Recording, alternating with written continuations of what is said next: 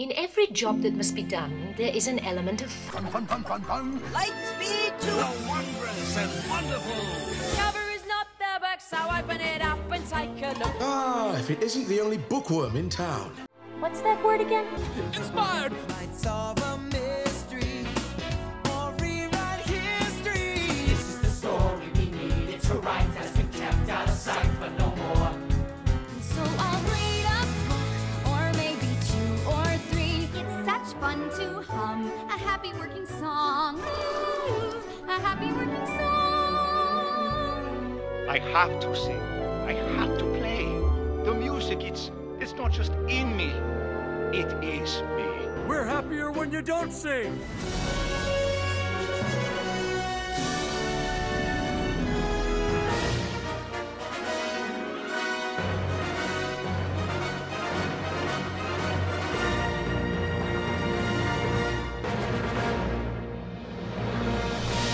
Welcome to Notably Disney, your ultimate podcast covering Disney music and books.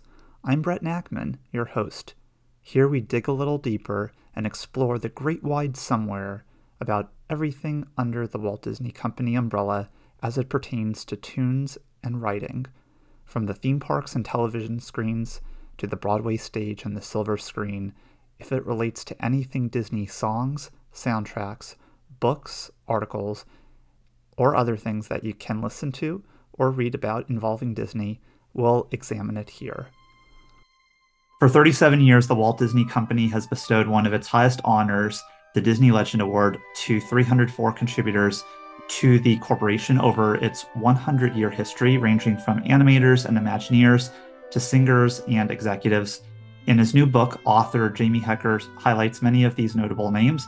It's the first volume of Disney Legends Makers of Magic, and I'm glad to bring Jamie on today to discuss his understandings of this elite class of individuals. Welcome to the podcast. Thank you, Brett, for having me. This is exciting, and I welcome the opportunity to talk about Disney and Disney Legends and the compilation of my book. Wonderful. Well, I hope maybe first you can acquaint listeners with your past Disney research, which has included writing about Disney's connections in Washington, D.C. Via your first book, as well as writing for the Celebrations magazine for the past 15 years. Tell us about your foundation here. Yeah, I think everyone who goes to Disney has an entry point in their Disney fandom. And, where that is different for everyone. For me, it was the late 70s. Sunday night television, the wonderful world of ABC of Disney, and they would have the just the opening montage has some sequences which featured the elephants in the Jungle Cruise, the monorail gliding through the Contemporary Resort, and the original lava pool at the Polynesian Resort. These are like just 5-second snippets, but to a inquisitive 8 or 9-year-old boy at the time, that was magic. It's like, what is this place? This is amazing. So I'm fortunate to say that my Disney entry was late 70s. We did our first family trip and got hooked. Of course, movies are part of the mainstay. I know there was the 70s was not the best decade for animation, but there was some silly live action stuff like Gus the Kicking Donkey, and what else did I watch? Apple Dumpling Gang. I was just thinking about that the other day, but it stayed with me. And in high school, our marching band went to the Orange Bowl Parade in Miami. We did a day trip to the Magic Kingdom, and that was the first quarter that Epcot had been opened. Epcot Center, I should say. So here it is. I got the 1-2 punch of being in the Magic Kingdom again. I think we've been there on a time or two before. Seeing backstage of Magic Kingdom. I know people always say, don't know what ruins the magic. No, it just piqued my curiosity further. And Epcot Center, we were there for one day. This is sort of weird because it was pre-Horizons and pre-Living Seas, I believe. Baraka was not there. So I saw like the very early version, and that just it just compounded my interest and curiosity. So pre-internet days, you can't exactly keep up with everything Disney related. So um, early 2000s, we're married, my wife and I. We have our two young kids. We plan a trip to Disney World, and there it really sinks in. Like, I want to know how this place is run, how they put it together, who did the work, because this was decades ahead of its time.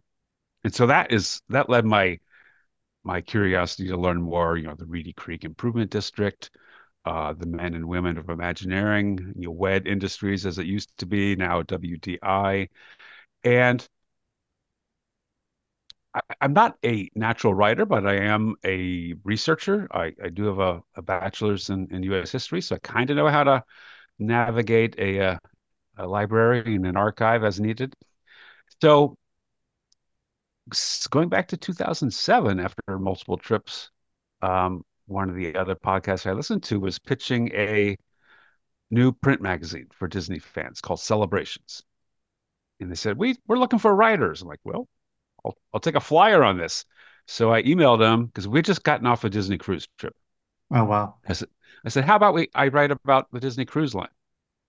And they kind of reply back, yeah, well, that's great. What angle do you want to take? Because you can't. I threw out just an entire subject.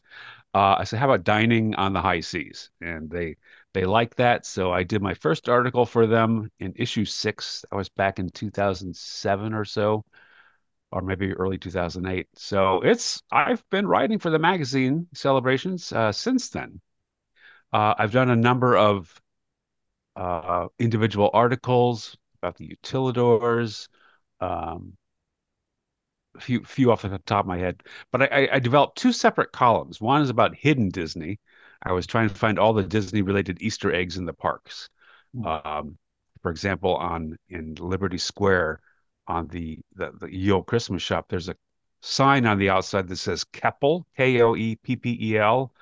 That's a reference to Walt's great grandparents that came from Ireland. So those are little nuggets that are kind of all over the parks. That column, I ended up passing that off to somebody else because I was also doing a second column that the publisher and I we talked about, and he loved it. I said, I'd like to write about the men and women who are named Disney legends. And he goes, perfect. So as you mentioned earlier, there's 304 men and women to choose from. So each month each issue becomes, okay, who do I write about now? One sidebar is that I copied and pasted the entire list off the D23 website, pasted them to an Excel, did a column count, and it came up with 303. Like, okay, something's wrong here. Where did I miss? Turns out that there was a husband-wife team whose name eludes me that is responsible for the True Life Adventures films. They were the first 2 in the field doing filming for what became Seal Island. So they are credited as a combo, but they each are a legend. So anyway, my first column was in 2012, and here we are, 12 years later. I'm still writing this. So each one has to be prepared for a magazine layout, which means I have a word count to adhere to, which makes it challenging because every time I research, I think, oh, I'm going to get some nuggets, but I probably really can't tell the whole story. And then it's amazing how much stuff I have to trim out or not include because I really want to sell the person. I want the readers to know who he or she is, and to really get the flavor of the person is either direct quotes, speeches, articles that individual has written, what others have said about them, um, anecdotes, the stuff that you don't really read day to day. Like, I don't think I've published about Bob Gurr yet. Well, I talked to him about in my other book, but he's got a great story about how then Vice President Richard Nixon was a guest at Disneyland with the opening of the monorail. Right. And so they're on the platform, Bob Gurr, Walt, I think his two daughters, Richard Nixon and his Secret Service entourage. And it's a hot day. They know that the AC is running on the monorail. So let's just step inside, get out of the shade, or get out of the heat. And Bob tells the story. He goes, Walt says to me, let's take her for a spin. And Bob says, well, Walt is not my boss. The Secret Service aren't, so I'm going to listen to Walt. So he tells it much better than I can tell it. You know, the monorail pulls out of the station, and the agents are running down the platform. You know, of course, it does a single loop, and they're back in the station. But those little stories that aren't really widely shared or known, those are what I try to dig up. And when I write about legends, the first one I wrote about is one of the unsung heroes of the company, and there may be I'm not sure where I fall on the pronunciation of the name. And I'm talking about Ub Iwerks. It's either Ub or Ub. I'm not sure. He originally spelled it Ubbe, shortened it to UB. So it's a Dutch name.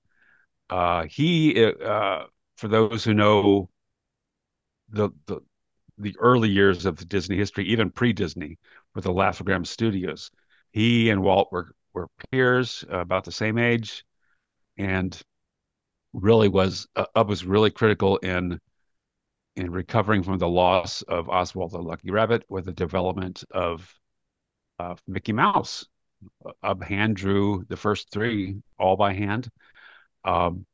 He later left the company, did his own studio, returned to the Disney, well, then known as Walt Disney Productions, less as an animator and more as an optical special effects wizard. He developed Circarama cameras. He did the traveling matte process, the classic scene from Mary Poppins of Bert dancing with the penguins.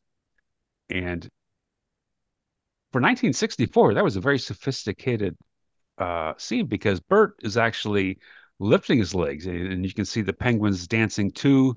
Not only are they dancing left and right, they're dancing in the foreground and in the background. And so Ub was the guy who created this whole process. Same with a little bit earlier with Saludos Amigos Saludos Amigos where Donald Duck is dancing with some of the ladies of Brazil, was it, or Mexico? I'm not sure. But writing about Ub was my first one, and that really, really inspired me. I'm like, yeah, this is a column / activity I can sink my teeth into.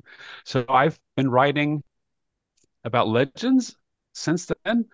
Some of them I've rolled up into compilations, like I did one on various Pixar-related individuals. That makes sense from a layout perspective, but the problem is I kind of had to shortchange how much I could say about each person. So I think going forward, I'm going to steer or stay away from that. I'm going to honor individuals.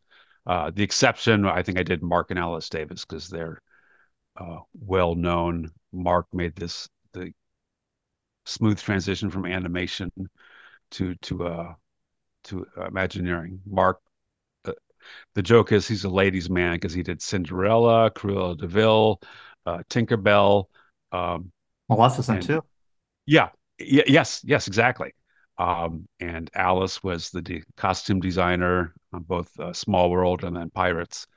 The story of how those two met. She was hired to be a live action model to showcase to animators what a person would look like twirling with a full dress on as they're preparing for Cinderella, I believe. And she was the model. She and Mark struck up a relationship, and the rest is history, as the saying goes. Oh. So they are okay. Let me back up a bit. I realize I'm getting ahead. So what I have done since I've been writing this column for 12 years now, I look back this past, the middle of last year, I looked back here. I've got a wealth of material.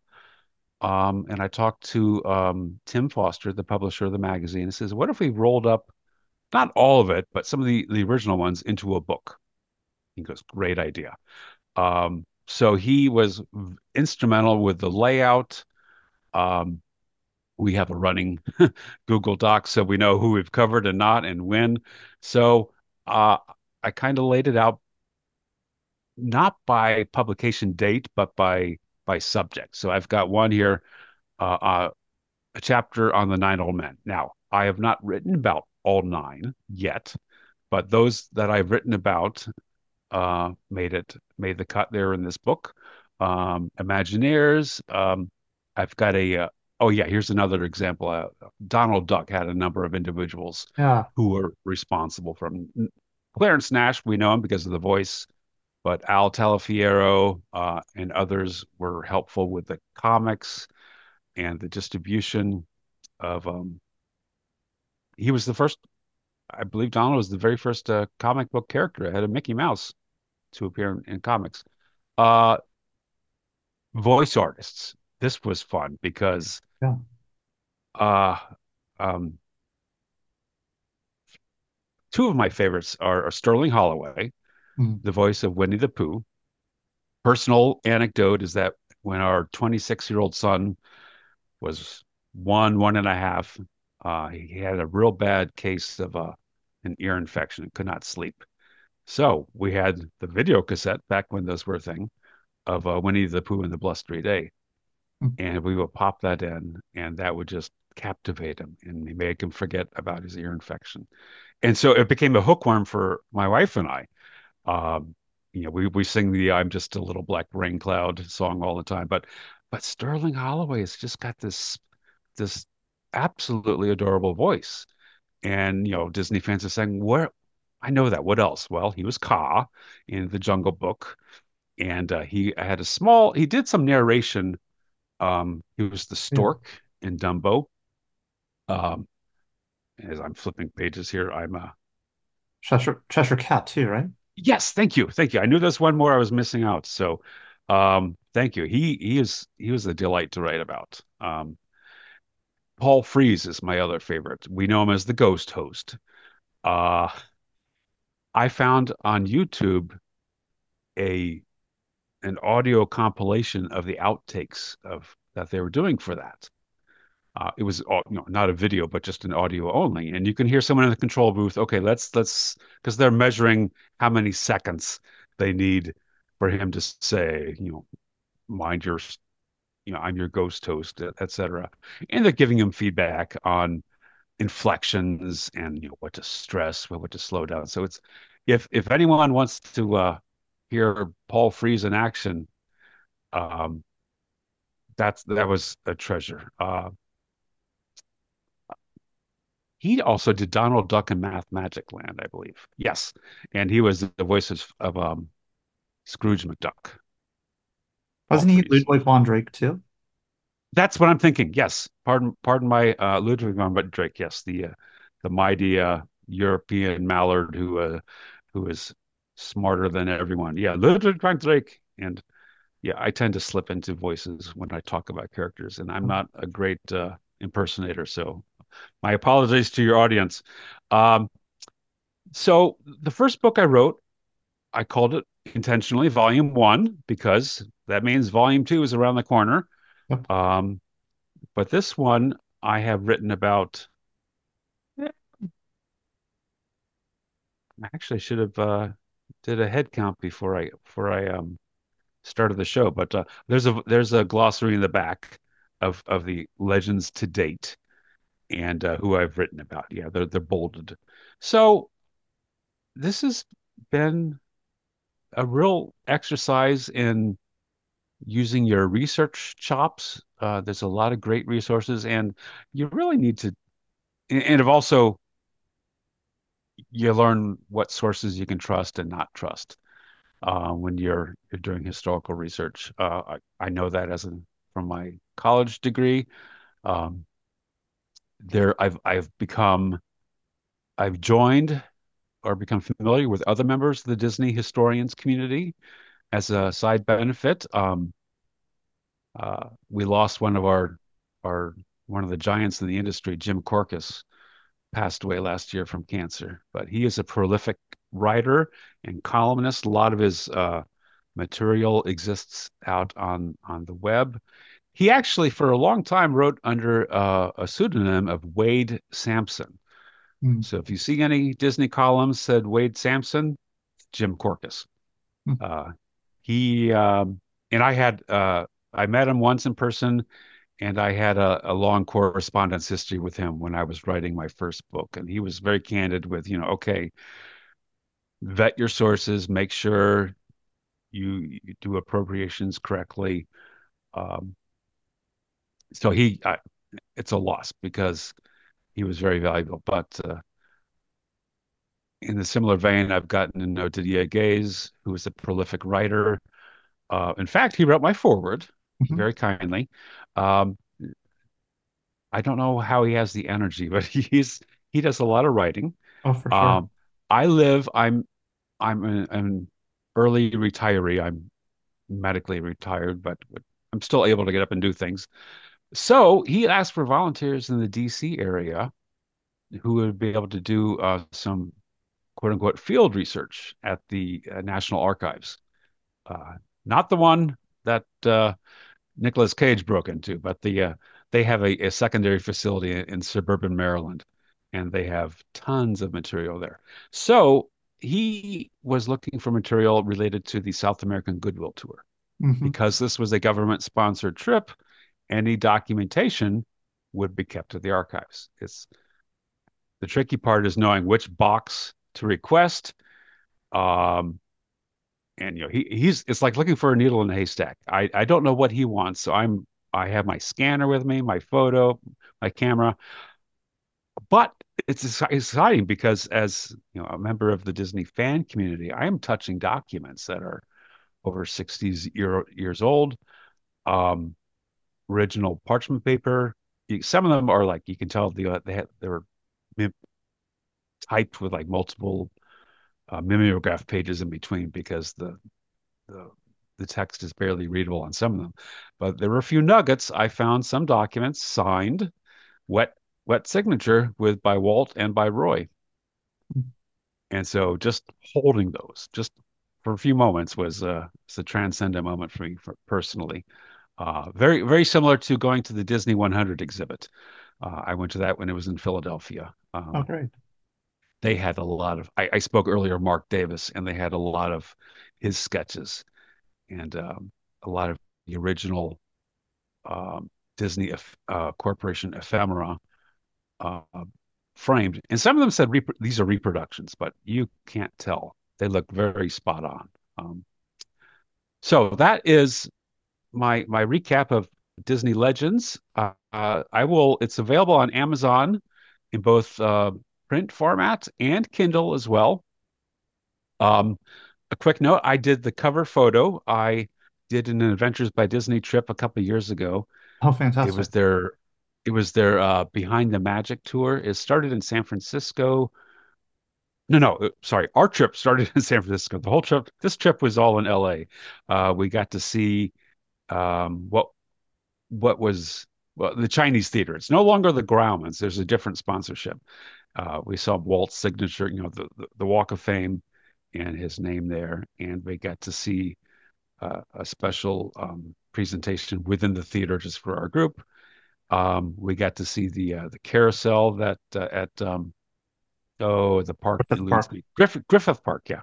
That inspired served as the inspiration.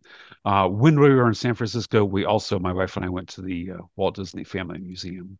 I recommend that for anyone, any Disney historian or deep fan. You learn more about the history of Walt himself. But we did get to see the backstage magic. Well, I derailed my train of thought. The Disney Legends Plaza? Yes, that's on campus. That used to be at Burbank, they used to have a back lot. That has been changed because they don't do filming anymore. But the Disney Legends Plaza, which has the seven dwarfs on the facade, and they have a full-size recreation of the Disney Legend Award itself. So I took a photo of this, and that's the cover photo of the book. Um, the plaza itself serves as a courtyard with trellises, and each legend, um, if living, does a handprint Right. in wet cement. And here's a bonus. I'm in several Facebook related historian groups or Disney history groups, and I'm naturally advertising my book. Well, I get a comment from a user who says, I I need to order this book. Was Ex Atencio featured? Turns out he was. Xavier Atencio, who pivoted from animation to WED as a songwriter. He did Yo Ho and as it's famously known. And turns out that the person inquiring is his granddaughter, is his daughter. And I'm like, wow, okay. So I replied, yes, it's him. Then I did a private message. He goes, yeah, he was my dad. I love it that you wrote about him. My granddaughter works at WDI. Huh. So she passes by his handprints every day. This is just, a magical moment of serendipity here. So I sent her a signed copy for her daughter. Uh, and she herself, Judith Atencio, she bought her own copy. And she sent me a picture of her in front of his plaque on the Disney Plaza. And so I've got that featured on my website. So I'll plug that later. But that is one of those aha moments that came out from this. So I'm tickled that it resonates with those who know the individuals.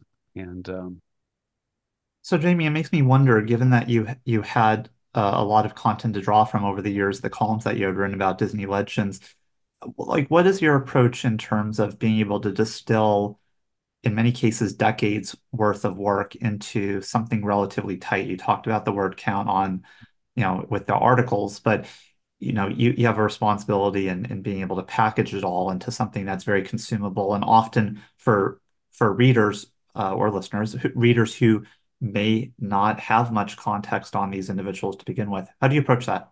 precisely, those are all salient points. So when I start my opening paragraph, I have two objectives in mind. One, I don't know if I have a first time reader of this column, somebody new has subscribed and they don't know the backlog of articles. So I kind of try to lay out um, the aspect of the company that this individual has supported.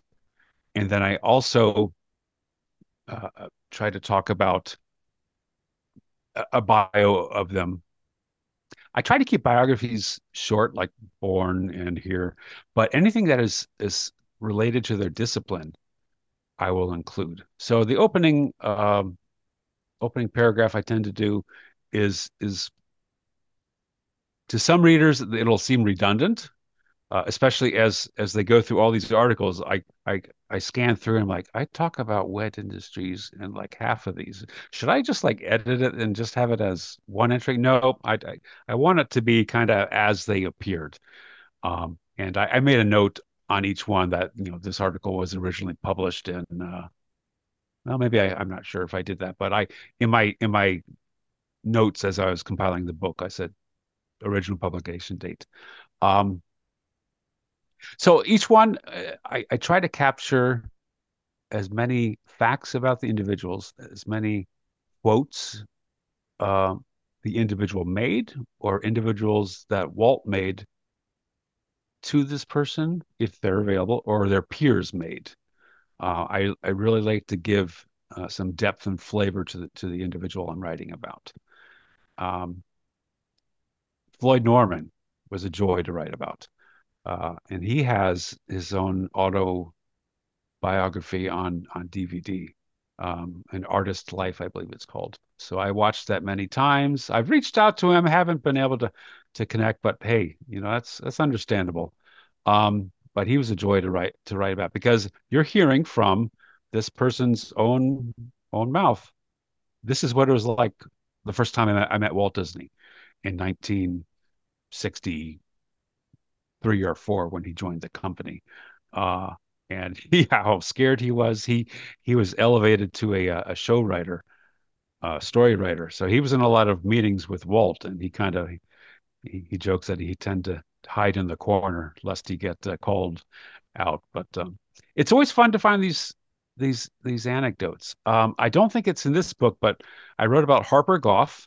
Um, two things I'll quickly share. One, he grew up in Fort Collins, Colorado, and when they did Disneyland, the common and the accurate story is that Main Street USA was patterned after Marceline, Missouri, where Walt spent a very formative part of his childhood. That is true. However, Harper Goff was the Imagineer tasked with designing that, and he grew up in a similar small town in Fort Collins, and he kind of baked some of his own nostalgia and memories into Main Street. So that I wrote about that. The other fascinating element is that Harper Goff designed the Nautilus for the film 20,000 Leagues Under the Sea. And I found a transcribed interview, and he described in delicious detail of what his intentions were. He wanted the rivets all over this craft because he wanted it to be like scales. He wanted it to be the ridges on the top what were very deliberate to represent shark fins. The design was specific, and he went in, it's kind of a steampunk era look, which had a lot of brass and rivets, but he described how he wanted it to appear. And so in his own words, I was able to add that to my article on Harper Goff. So hope though it answered your questions about how I go about. I just, like I said, my lead paragraph is a discussion about, if it's an animator, I'll talk about the animation history. If it's an Imagineer, I'll talk about the importance of Imagineering and park development, voice artists, even executives. Like, I recently wrote about, well, in this book, I have Joe Potter and Joe Fowler. I nicknamed them the Mighty Joes. They each were instrumental in Disneyland and Disney World development.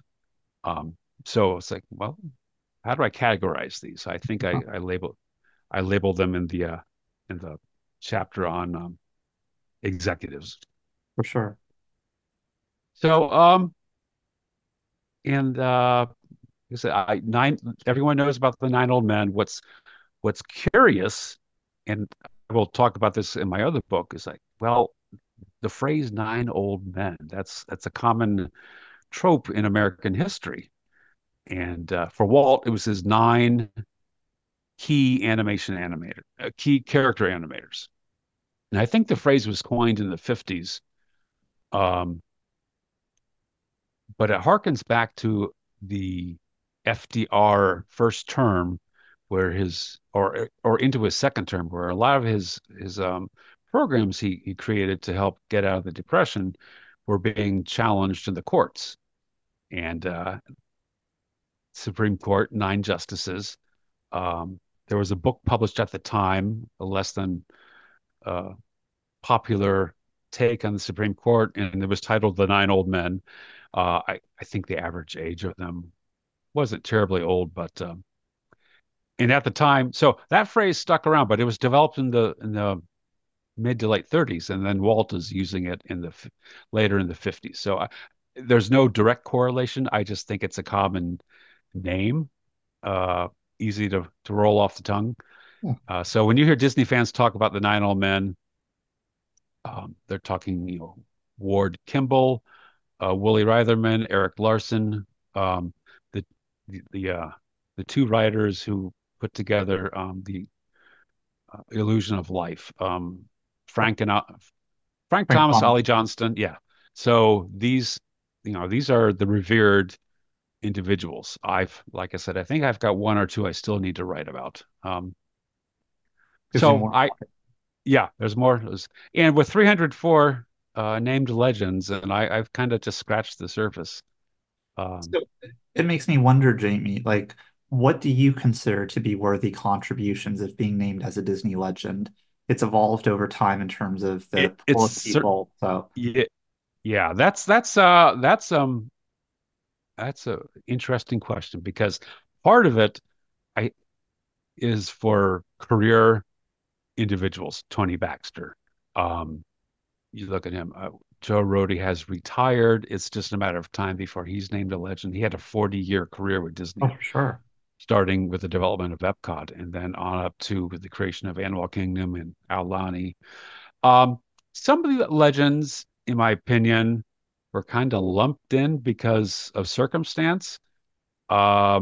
They during one of the D23 expos, all of the voice artists of the official Disney princesses were named legends, and so some of them who may have done one or two voice artists were named a legend because of that grouping. Um, Nothing against their work, but it's not like a lifetime achievement. It was for just a a particular film or spinoff. I also know that this last round, because of COVID, they had to postpone the D23 Expo. So there were 14 named the last time around, and several of them were for television shows. Again, these are long-standing ABC shows. ABC is owned by Disney. I think it was more marketing driven than true Disney legends in the Mhm. original context. That's my opinion. Oh, Um, I have similar hot takes, so yeah. So there are some that kind of get passed over. I was just watching today behind the scenes, and his name escapes me, but the quote from Horizons: "If you can dream it, if we can dream it, we can do it." Tom Everyone Fitzgerald. Tom Fitzgerald. Yeah, everyone misattributes that to Walt. No, Tom did that. Tom is worthy of being named a Disney legend. That has not yet happened. So I look forward to that day, given the body of his work. Um, that yeah. Right now, I'm writing about Joe Grant, Hmm. who was an animator from the 1930s. He was sort of a bridge between um, I guess if you look at Disney history in sections, there's pre Snow White when they were doing animated shorts, silly symphonies. Snow White beget the feature length, um, and then you pivot into live action because of all the embargoed funds in England that were from the profits. They couldn't release them from England post-war. So I said, okay, well, we'll make some movies and we'll go to England. We'll hire a cast and crew there. That's how Treasure Island came about. And then Walt's kind of long simmering passion of building parks. That's a new phase for the company. Television. Ward Kimball did this wonderful Man in Space series. Um, so all these sections have different standouts. So Joe Grant was part of the pre Cinderella, sorry, pre Snow White section, Right. and of course stayed and with the company. He left for a while and then came back, and he was actually a an animator up until he was an animator during the '90s Renaissance. He passed away at age 96, Mhm. and he was still animating. But so I'm learning some more. I've got some great facts and figures. I got some great quotes from Joe Grant about him. Unfortunately, some won't make the cut.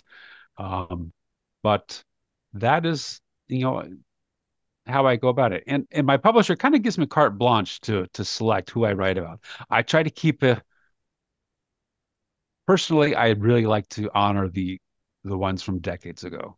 I Mhm. also understand the audience may want something more contemporary, so I've written about Jodie Benson, um, uh, Iron Man, the actor. I should know him. Robert Downey Jr. Thank you. That's why Yep. you're here. I need a real All good. time spot. It's Yeah, only so I've written. 304 names. That's all good. Yeah, yep. So he's had a long and fascinating career outside of Disney and within. So that was a challenge to whittle it down. Um, so I get to pivot back and forth about who I pick, and like the magazine is now quarterly. It used to be 6 issues a year. Now it's 4, but each magazine has more content. So um, it gives me a wonderful opportunity to put on my research cap Yeah. and join my Disney historian colleagues, because I found a number of resources through these channels, through historian peers. So it's all good, and I will mention that the other writers for Celebrations magazine, in their own right, have also published some books and done some deep research. So we get together. I'm on that podcast. It's a biweekly podcast. We usually have a topic we talk about, and it's a roundtable discussion. And I can I'll name drop that at the end. But so Disney Legends, it's out, it's available. It's on Amazon, and Disney Legends Volume 2 will probably be a second half of 2024 project. Are you going to follow a similar structure in terms of how you highlight folks based on discipline, or are you going to mix it up? And I will organize the chapters by discipline, but the material will be articles that were published like between 2012 and 2019 or so, or 29 no 2016 to 2020. But I will certainly organize them categorically, so they make sense. Very If I cool. could, I'd love to talk about my first book. Yeah, well, This and I was interested in that because we are talking prior to the start of the show that you live in the Washington, D.C. area and your history background. So yeah, if you could provide a little bit of context on Disney's being intertwined with American history, I it think. really is. So this book is called Walt Goes to Washington: Finding Disney in DC. Um, this has been a long simmering topic in my mind, because I wasn't sure, well, can I write an article about this? There's too much content really for an article. Do I do a series of blogs? Yeah, but then, they kind of get lost in the on the internet. But if I kind of sit down and write a book, that's a little more concrete. So I have been judiciously taking notes over the years of all the connections. I finally sat down, and so I will real quickly just go over the highlights. The American presidents are high. Every Since Disneyland opened, nearly every president has been in a Disney park, either as president or out of office or pre-president. And I add those caveats because Senator John Kennedy visited Disneyland, and former President Dwight Eisenhower visited Right. Disneyland when he's out of office. This tradition has continued through some of them are more prominent than others. Ronald Reagan, both as governor of California, um, visited a lot. Richard Nixon, um, as a congressman and later as vice president under Eisenhower and president. I have a lot of Disney history. Walt, uh, Ronald Reagan, and Nixon kind of share similar ideologies. They're all from Southern California, so it makes sense that there would be that broad intersection. And fun fact, as I like to throw out, everyone is familiar with the Nixon's infamous quote, "I am not a crook." Hmm. And obviously that was an answer to a question about his uh, financial ethics, about a book he had written, because he served as vice president. He was out of office, and then he ran for president. So in the time in between, he served as a private citizen, as a lawyer. He wrote a book, and there was a question about the profits or how he was dealing with that. And so he gave a long-winded answer about that. In the very end of the line was, "You implied I'm a crook. You implied I'm not, I'm being deceitful." He blurts out, "I am not a crook." Now, so here's the context. This was in the AP Associated Press a convention for a live Q&A with the president. It was all unscripted, so he didn't know the questions in advance. And it was held at the Contemporary Resort, not ballroom, but their convention center at the time.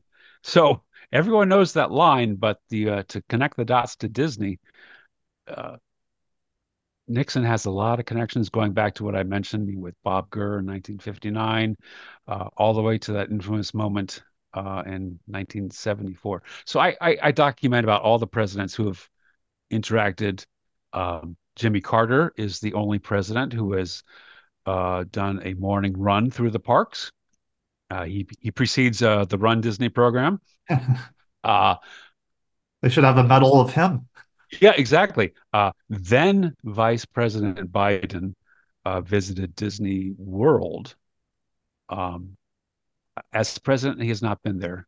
Trump was scheduled to visit a Disney resort for a fundraiser, but pivoted at the last minute. So he, I think, is the only president since the 50s who has not physically been affiliated with Disney parks and resorts. And then the Hall of Presidents, of course. Of course, yes. The those should obviously mention that. President Clinton, I kept reading the same when I'm doing research. I keep finding the same answers over and over again. President Clinton visited Walt Disney World. I'm like, okay, where, when, what context? And it wasn't until I used the archives, because they maintain all the presidential library museums, that you can access the daily presidential travel itinerary. Sure. And so, I got a subscription to newspapers.com. I'm reading the Orlando Sentinel. I'm plugging in the dates, Clinton, Disney, and I finally stumbled across an article, and I corroborated it with the contents from his presidential library. He visited what was then the Disney Institute in 1992, the exact dates. He and Vice President Al Gore did a blitz through Florida for a policy project they were promoting. And his last stop of the day was Orlando. He went by motorcade to what was then the Disney Institute, now Saratoga Springs Resort. 10:30, checks into his room. 8 a.m. the next day, his motorcade leaves and takes him to the Orlando Convention Center for an unrelated topic. So yes, he has been on Disney property, only to get a good night's sleep. So it kind of burst my bubble. I had hoped that there would be like some fun stories or interesting stories, but nope. Straight to bed, out. He was not even on property 12 hours. So other chapters, I talk about how Disney was involved with the war effort. What we know as the DoD today didn't really exist until 1947. So you had the War Department, which is the Army, the Navy Department, self-explanatory. And so a lot of Disney employees were hired away or served their country. The Burbank studio was temporarily taken over because there was a Northrop. No, there was a nearby airplane manufacturing plant that had to be protected. Northrop Grumman is jumping to my mind, but I have to reread that. So Disney also did a lot of training films for the war, like how to spot enemy aircraft based on the wings and the fuselage. And several Disney employees were given cleared access. Herb Ryman talked about it, or maybe I know. I'm thinking John Hench discussed how some individuals had special name tags and had to go into locked rooms to do their animation work on war efforts. And so that I have a whole chapter on that. There's some other great resources on the internet. I talk about Disney and the FBI and the intelligence community. And, that kind of perks some ears up. Walt has a file on him on the FBI. J. Edgar Hoover was known for kind of his paranoia. He had files on John Lennon and Muhammad Ali. So through the Freedom of Information Act, Walt's file has been released. There are some redactions on it, but the fascinating story about how the Mickey Mouse Club, they wanted one of the teen kids to pretend he was enrolling in the FBI Academy. So Disney writers scripted this, and the FBI said, "No, we would never do this. This is not accurate." And you can see there's some terse correspondence back and forth about, hey, you're not taking this seriously. We were supposed to have the reel in our hands to review it. So it's fascinating how that went about. And so the intelligence community, the CIA is what we think of, and its predecessor was the ISS. That was an effort during the war, and some Disney individuals were involved in both operations. I'll let readers sink their teeth into that. But the real quick anecdote is that Walt learned his lesson from buying the property at Disneyland. You know, it was time for Project X, what he wanted to be Epcot, the property in Florida. He knew he needed a lot of land, more than he had in California. And he knew that if people knew he was shopping, prices would skyrocket. So he went through a middle agent, got in touch with a former CIA lawyer, and he was the middleman. There's a local attorney in Orlando making the purchases, but the agent in question, Paul Helliwell, had part of his specialty at the agency was doing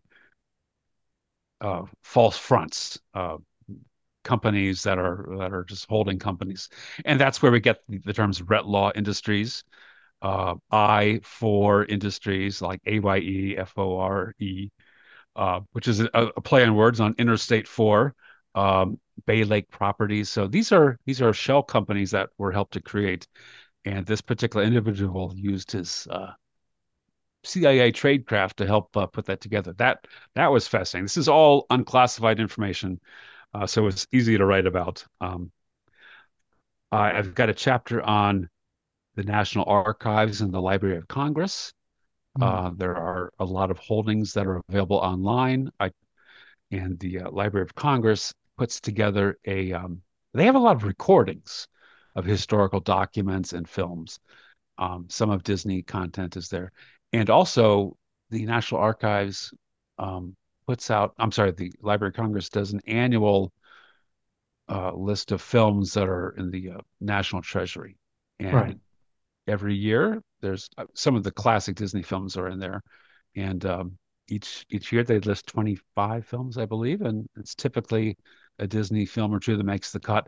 And now we're also in this kind of uncharted territory where Disney Corporation owns Lucasfilm and Pixar. So when those films get added, you know, are they truly Disney films, or do we treat them as otherwise? But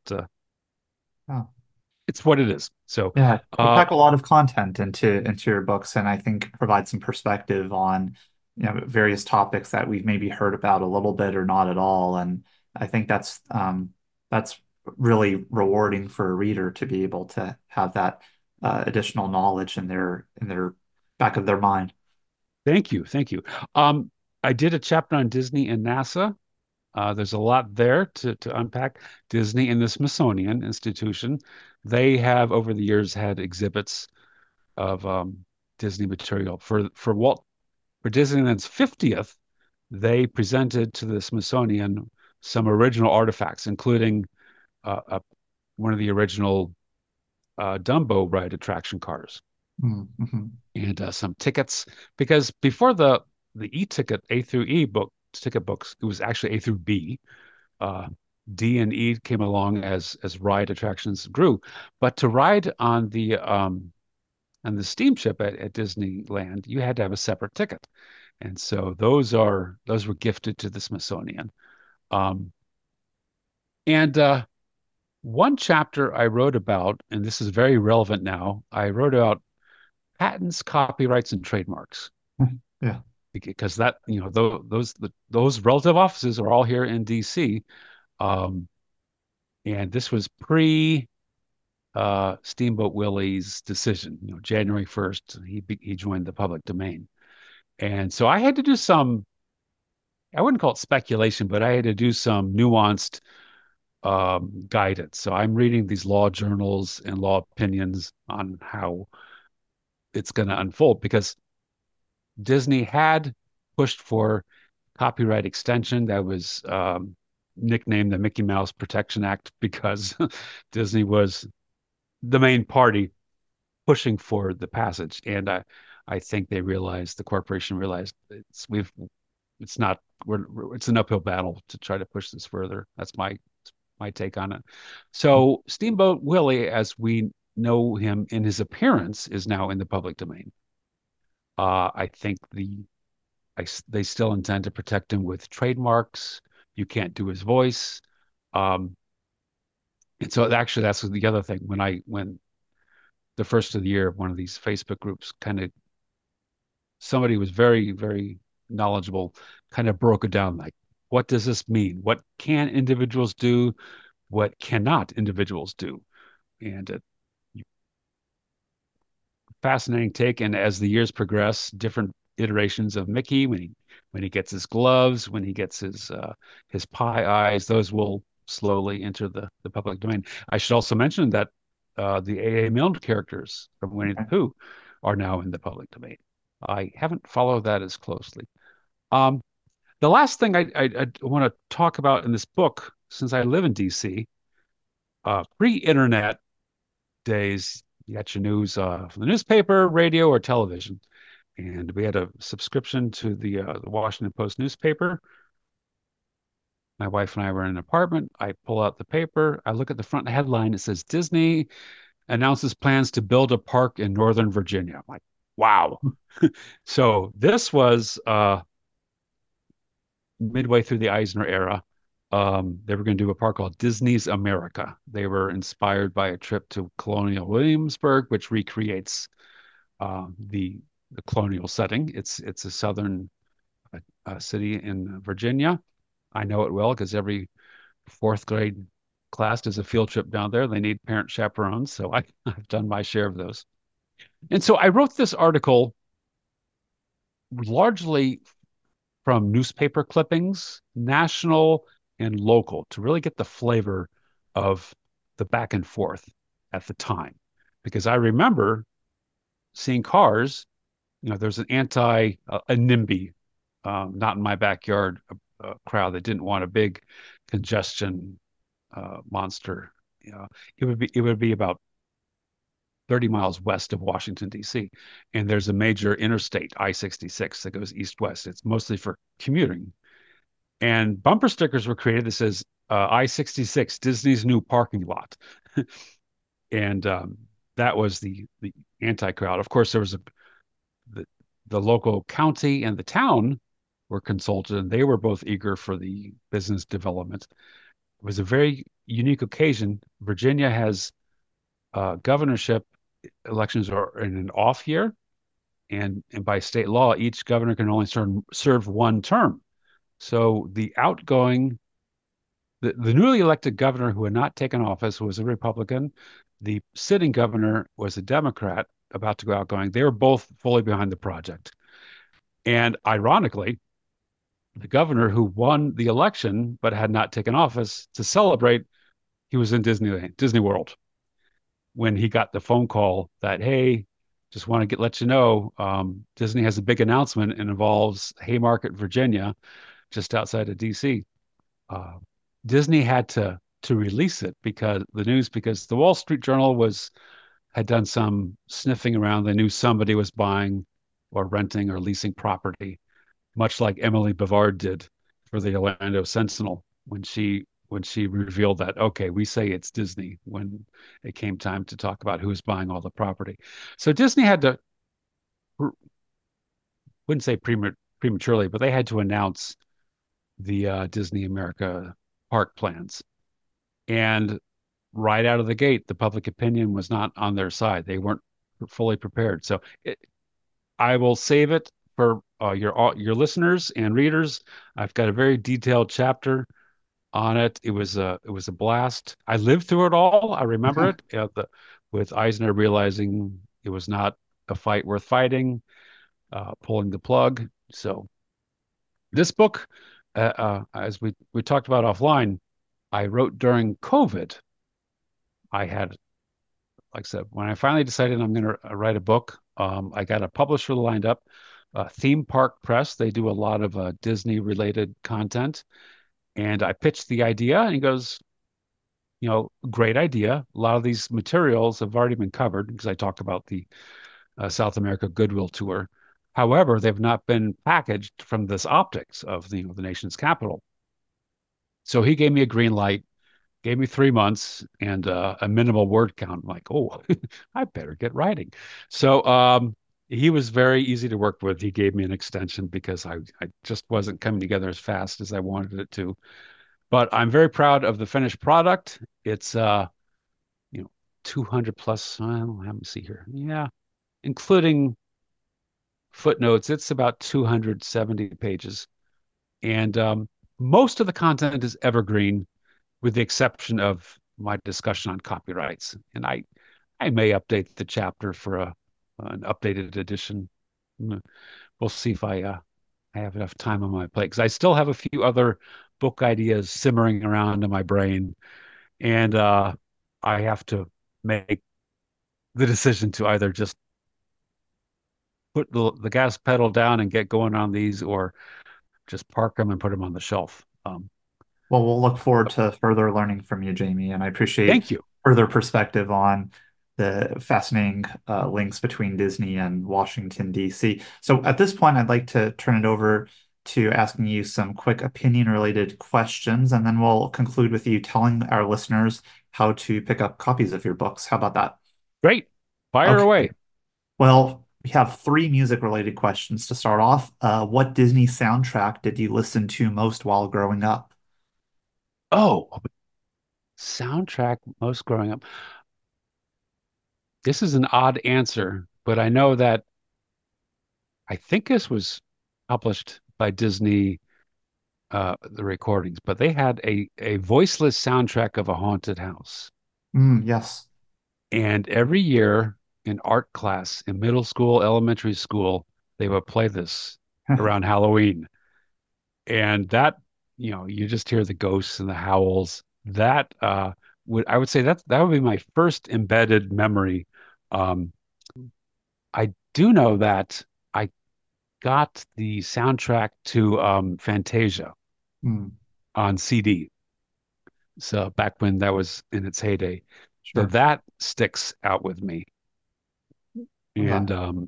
I'll be candid, the Mary Poppins soundtrack. Um, so now in the new era of, do you stream it? Do you buy a digital copy? Do you have a physical copy? Of course, do you have a CD player still? Do you have a cassette deck? Yeah, I say, so I will go back and I'll stick by my original answer, the Haunted Mansion soundtrack, as Mm. as esoteric as that was, and then the Fantasia soundtrack. I would listen to that. I've listened to that more than I've seen the film. No, and I'm familiar with the Haunted House soundtrack. I've come across that even in record stores, I think. Yeah. What Disney song most recently got stuck in your head? Oh, gosh. Whatever first comes to mind. So the one that first got stuck on my head, Most I, recently. well, most recent- so I will say that the one I listened to over and over again, it's not a song, but it's a soundtrack. It's from Finding Nemo. Mm. The composer is Thomas Newman. Randy Thomas Newman, who's Randy Newman's cousin.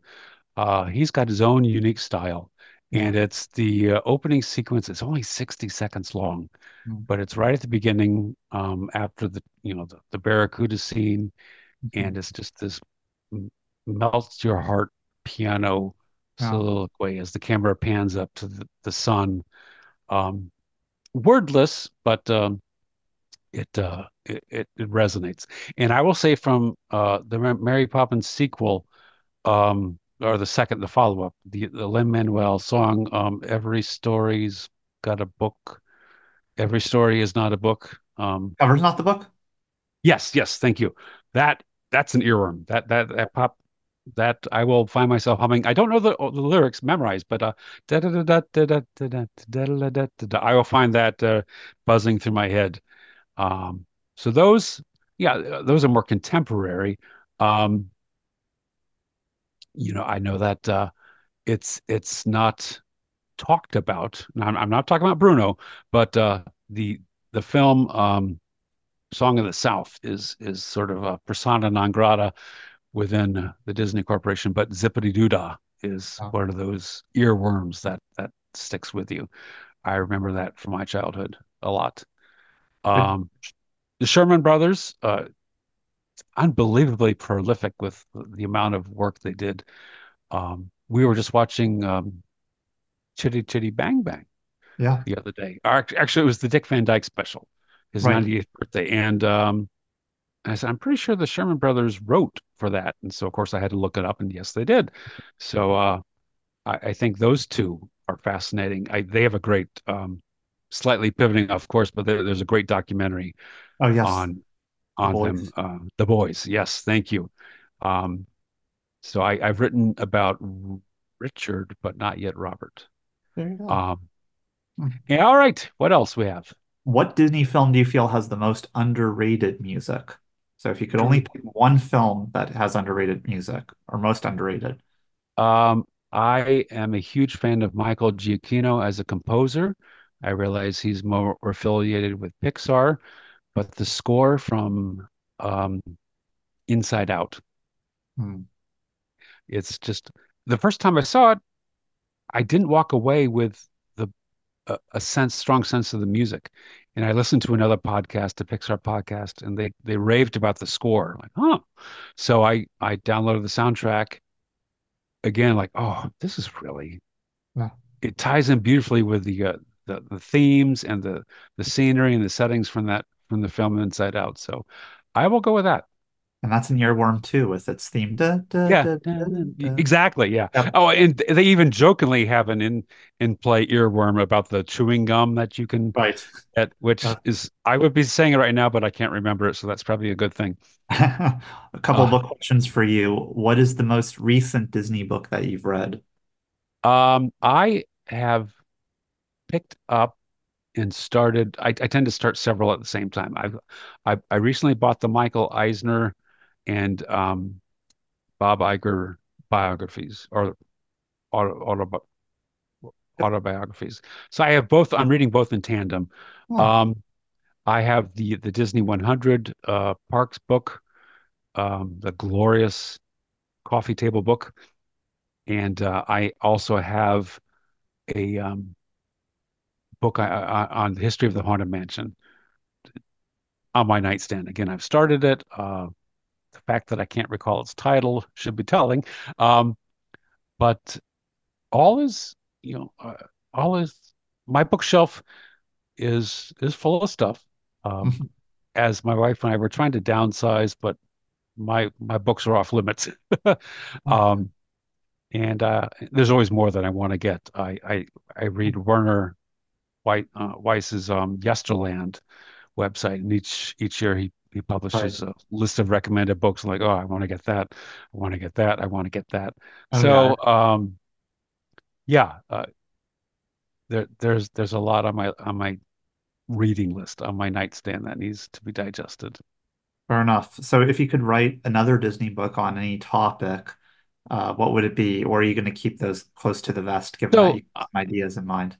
I won't reveal I won't share the specifics, but I want to write about how Disney Corporation has pivoted almost exclusively to IP based attractions. Okay. You look at the 60s, the heyday with like the Jungle Cruise, Haunted Mansion, Pirates. These were all in-house created attractions with backstories. And Disney has understandably tapped into existing intellectual properties, including their own. You know, all of Fantasyland is based in Disneyland. It's based on Disney films. Um, uh, Star Wars, uh, Pixar, Lucasfilm, Indiana Jones. So it's understandable to borrow existing content, but I think, in my opinion, Disney unfortunately has moved away, maybe permanently, from creating original attractions. And that's sort of what I want to write about. Fair enough. I think it's a worthy topic. There's, yeah, the very few examples in the past decade, maybe Mystic Manor and a few others Yeah, yeah. in international parks, not as much Right. domestically. And that's the key difference, is that it's international goes by a different Yeah. workflow, because the Asian parks are owned and operated by a third party. They just pay licensing fees to Disney, and they have the funds. They say, we want something really out of the box, really big, and Imagineers go, okay, what's your budget? And that's how they get Disney Sea in Tokyo and Mystic Manor. So it's fair or not, you know, different operating structure. So my Right. focus is on domestic parks. Cool. Uh, so, I'll be but eager like to I learn said, more. yep, that's something that's just noodling around, and maybe as spring rolls into summer, I'll have an outline and a project mid project, hopefully. So Okay. that and both of my books. Let me plug it. I have I one have a question. Hang on, yes, one Jamie. I have more. one more question for you. Go right ahead. This is a random one, so connected back to what we were talking about earlier. Name an individual who has yet to be bestowed with the Disney Legend Award, who should be honored accordingly. Joe Rohde. Okay. Quick I would quick agree. and dirty. Yep. He his I know he's only a recent retiree, and I don't know the vetting process. Roy E. Disney used to be the chair of the committee that's selected, and he has since passed away. So I think I'm sure the archives, Becky Klein, I'm sure she has a say. I think it may be more of the marketing team that has input, but Yeah. he should make the cut. Hopefully, when they announce the next D23 Expo. Um, Yeah. is my quick answer. And that would be very fitting because of the opening of Lighthouse Point, the new Yes, island, which obviously has his his influence. yep, his footprints. Yeah, fingerprints. He did. He did the makeover of Tower of Terror at Disney California Adventure True.